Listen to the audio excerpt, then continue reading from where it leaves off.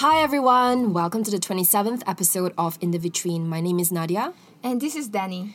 And today, well, to be honest, we don't feel very inspired. In fact, we are feeling rather anxious with all the news that's coming through on the coronavirus situation that's fast evolving, that's closing down stores everywhere, that's closing down institutions. Even the Met Gala is going to be cancelled. Right, and then closer to home, Ramadan is happening soon, and then the Geylang Serai Bazaar is going to be cancelled as well. And yeah, we're just feeling a little off-kilter, a little uncertain, and school's still in session, but somehow it doesn't really seem like it's in full session because we're doing a lot of things online, like on Google Hangouts, on Zoom.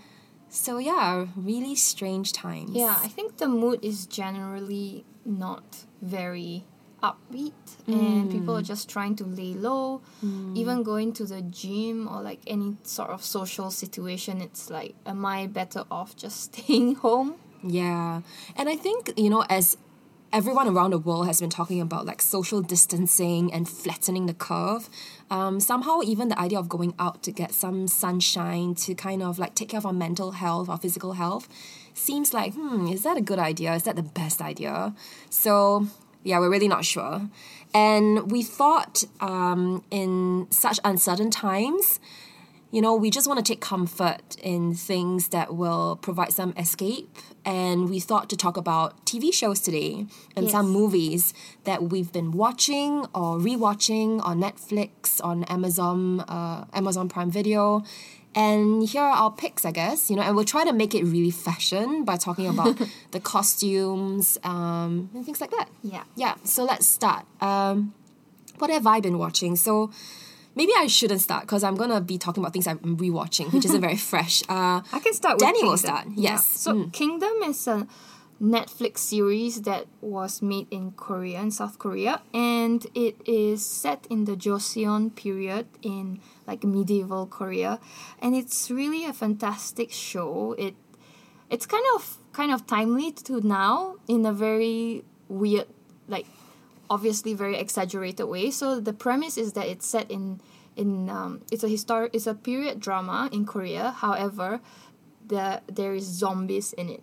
So there's this like plague, this epidemic that like kind of spreads throughout Korea, and the crown prince is trying to fight off the cronies and trying to like find the cure to this plague. So it comes from this plant. But what I really love about this show is the attention to detail for the costumes. And you can see the kind of hierarchy in social classes in the Joseon period in Korea that has been a hierarchy for a very long time, not so much now. And how elaborate the men and the women in the court were dressed. And there's also a lot of like very zoomed in parts of the show where you can see like the texture of the fabric and even the way that the king's corpse is wrapped with this white linen cloth. It's folded into this kind of like fish scales, and just like the texture of the show is really luxurious, and there's some parts that are very like more humble materials like cotton that the villagers wear also are very, even those ragged bits are also very, very beautiful. But one of the most outstanding parts of the costume, I feel, is the hats. Like the men are wearing this kind of like netted hats. Some of them look like rabbit ears with two kind of feathers sticking at both sides. And if you read up about it, many of these hats again are showing like the different hierarchies of who is allowed to wear what, and what do different numbers or materials mean to it. So I know it's a bit dark because there's like zombies and it's a bit gory, but it kind of takes you away from like a much more realistic depiction of what an epidemic is. Yeah. Cool. Not really my cup of tea to watch kind of horror type films, but I know lots of people are watching Kingdom now. And I think it kind of fits the mood of the times, right? And it's always nice to like forget your own problems and, you know, just like indulge in someone else's something fictional. Yeah. And there's also this thing about like them banding together to, and even though they can't see any end to the plague and the zombies, there's always like a cliffhanger in every episode, and it feels like there's hope. Yeah. Yeah. And there's something to be said about, like, you know, the warmth of, like, a Netflix series waiting for you to just binge watch and, like, return to the comfort of, these, like, TV shows that are so readily available to us now.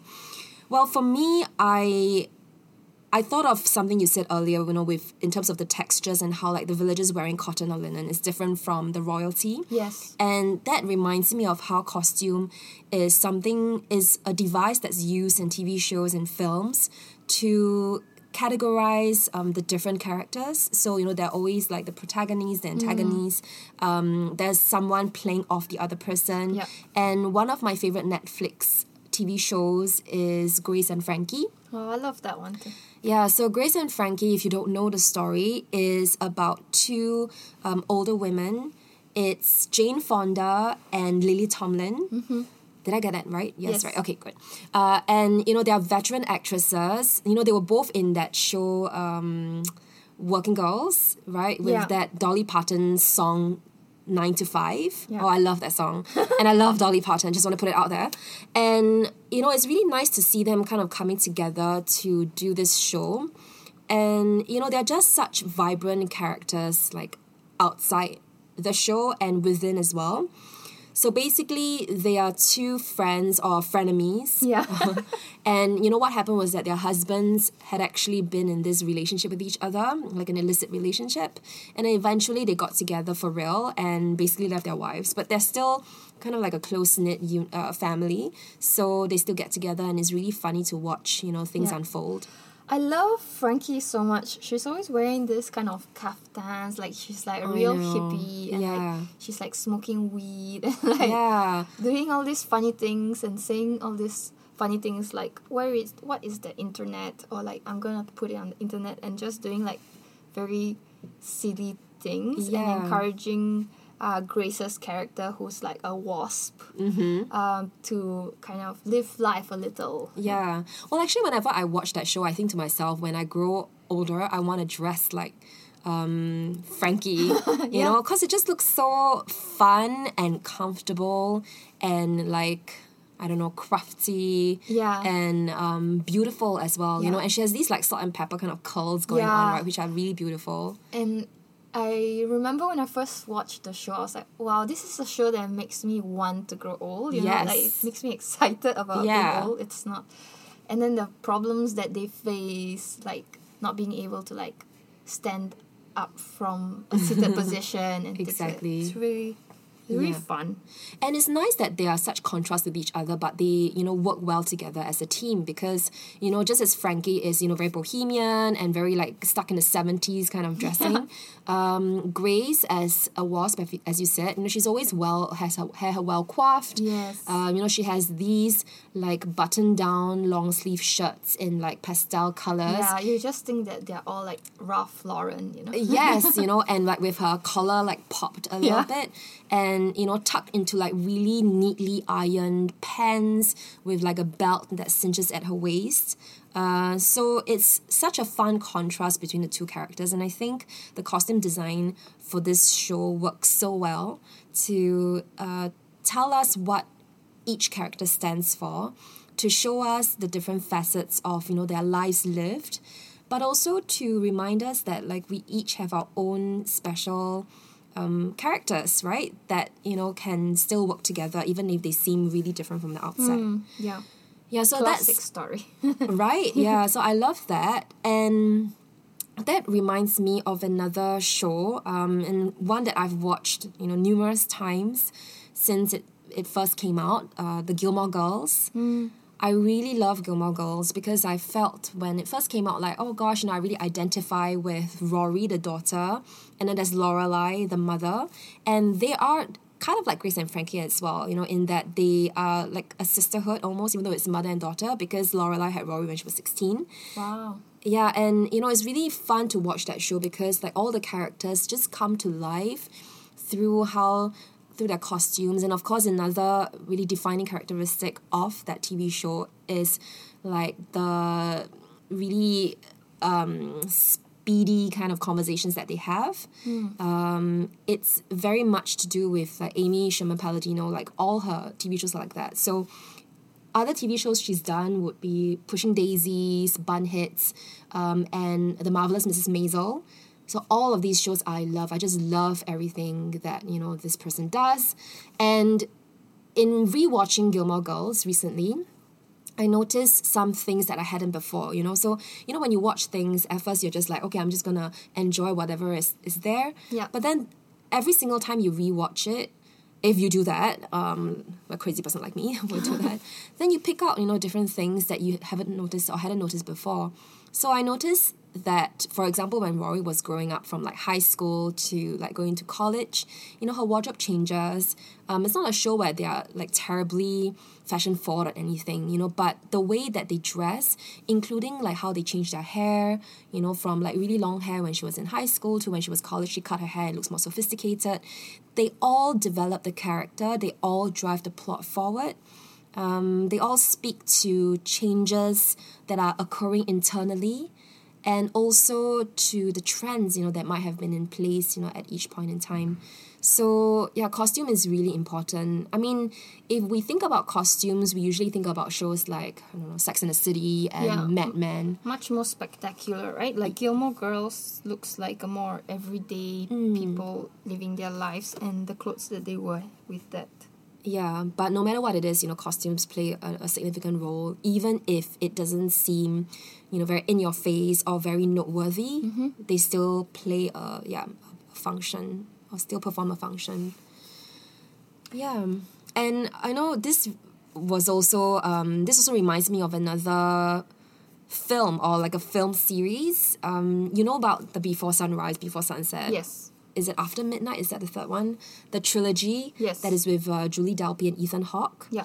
So when I was thinking about doing this episode with you, I was thinking, well, there are also some TV shows or films where the costumes don't change, right?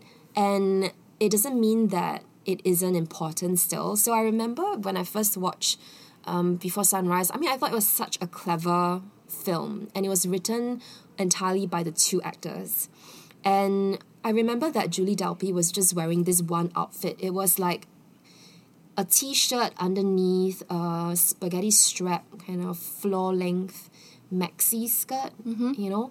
And then she has this like flannel checkered kind of long-sleeve shirt, like slung over her shoulders. And I think as the film progresses, it's just in one night.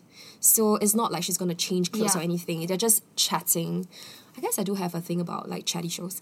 But, you know, they're just chatting. But the thing is, as they move along, as they go from like day to night, I think she, you know, at some point took off her shirt and kind of tied it around her waist. And, you know, that kind of marks the passing of time as well. That's very interesting, isn't it? Like to show, it's almost like breaking that next dimension of like acknowledging that the viewer is spending that time with the story. Yeah. And instead of pretending that a year has passed in the film, which hasn't, instead that the timeline is a lot slower than that. And so there's only one costume that just changes a little bit according to how you would experience a person next to you changing. That's right. And it's almost like a gestural kind of change. So it's not as if they have discarded any item of clothing, but it's like they are, you know, reusing or like using it in a different way, you know, and it helps us to be like, oh, okay, now we're in a different setting. Yeah. Now they have moved on to this. And I think towards the end of the film, you know, they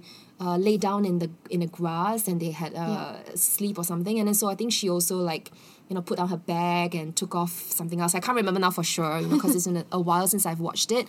But that's great because now I'm going to rewatch it as I escape into the cocoon of like all the things I love watching. In a more, in a similar but more extreme sense, have you watched Russian Doll on Netflix? I love Russian Doll. Oh my goodness, I love that opening theme song, you know, the... Oh, yeah. Yeah, gotta get up. Yeah, oh, that's such a Yeah. good song. Yeah, and for a while it felt like an anthem for me. Like, Yeah. yes, we gotta do that, and like it's like Oh Groundhog yeah, Day, it was right? really good. Yeah. So the premise of that show also is that she's just like reliving this day over and over Yes. again. And I read something with the costume designer, and they said how they had to purchase the same jacket, like I think 5 to 7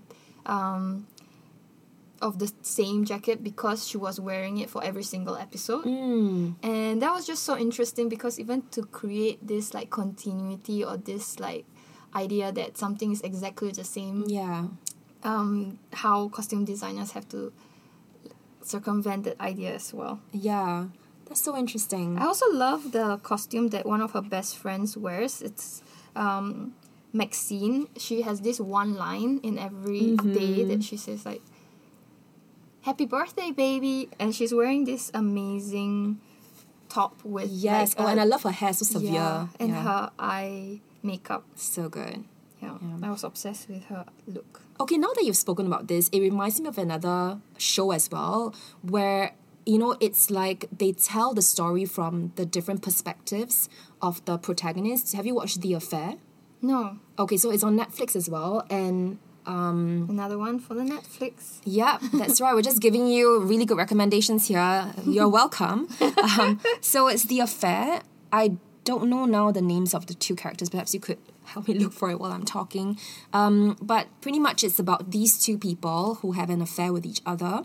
And what I love about this show is that they have like one character tell the story, or like the show unfolds through the eyes of one character, and then in the second half it unfolds through the other character, but it's like the same sequence of events. The interesting thing is that because it's from two different perspectives, it's like the same day or the same event, but then Okay. it's two different versions. Yeah. And sometimes it looks like they're wearing different clothes as well, or they Oh. have different hair because they remember it They differently. remember it differently. That's so fascinating. It is so fascinating because the first time I saw it, it was a bit jarring. I was like, no, wait a minute, that's wrong. Like, you know, she was wearing that. But I'm like, it's actually subjective because it's about, you know, two equally valid or equally invalid perspectives, right, of the same events. So Wow, that's yeah. interesting. So it's very interesting that they use costume as, you know, one of the tools to signify to us that, like, you know, there are always two sides to a story, and, you know, nothing is really set in stone. And, you know, the thing is, when you watch the first perspective, you are just so like, okay, that's what happened, and then after that the second person comes in, you're like, no, wait a minute, that's not what happened, you know. And it's really about like which one you saw first that seems really convincing, because it seems to introduce to you the problem or the event, and then you kind of want to go with that. So it's like a very fascinating kind of journey, yeah, through the plot. So I really like that show as well. And more from a costume designer perspective, there's another series that I've been watching called Abstract, The Art of Design. Okay. And one of my favorite costume designers, Ruth Carter, who did the Black Panther Right. costumes and a lot of Spike Lee's costumes, is featured in one of them. And the amount of research that goes into her costume designs and how they make the actors feel, it's really a great example of how little things can help the actors to embody that character that they're trying Definitely. to convince the audience that they're playing. Yeah, so good. Yeah, very good. Actually, thinking about period dramas, sometimes I watch things that, you know, it just makes me feel transported to the time that it portrays. I don't know if you've watched this show called Call the Midwife. No, I have not. Oh my god, you're in for a treat if you haven't, because it's so good. Call the Midwife is, I don't know whether it's an ITV drama, I think so. So it's a British drama. It's set in the 1950s in East London. And it's about this group of women who live at Nonata's house, and they are midwives, so they deliver children in this like poor part of England. And, you know, they just pretty much wear the costume that they do. So it's like this blue kind of nurse's outfit with a really beautiful scarlet red cardigan over it. And then their hair is always perfect, like perfectly coiffed. So it's a group of midwives. Some of them are nuns and some of them are not, but they all live in Nonata's house. And what I enjoy very much about this is the contrast between what they wear to work and what they wear after work. You know, when they go to dances or to dinners, on dates, or like to exercise class. And it's quite a long-running series now, and it's so wonderful to see how, you know, the characters come and go, and, you know, they change what they wear subtly over the years. So it's a wonderful series, and if any of you haven't watched it, please do. It's so good. So I think, you know, that's pretty much our short list of shows that you can watch, and how we have enjoyed not only the plots but also, you know, the really crucial role that costumes play in making the stories come alive, and also captivate us and, you know, make us sort of focus on the show. Because I know for me, I have a bad habit of like having a window open with the show and then doing something else on the other, and it really takes a lot for me to be like, okay, I'm gonna just watch the show and enjoy all aspects of it. So yeah, I don't know, sign of our distracted times. It's like noise. Yeah, I really enjoy having like the noise of TV shows and films in the background as well. It's really nice companion to doing other more serious things, I guess. So that's it. That's our list. I'm sure down the road we are going to be talking more about TV shows and films. But for today, that's all we have. Thank you so much for listening to our podcast.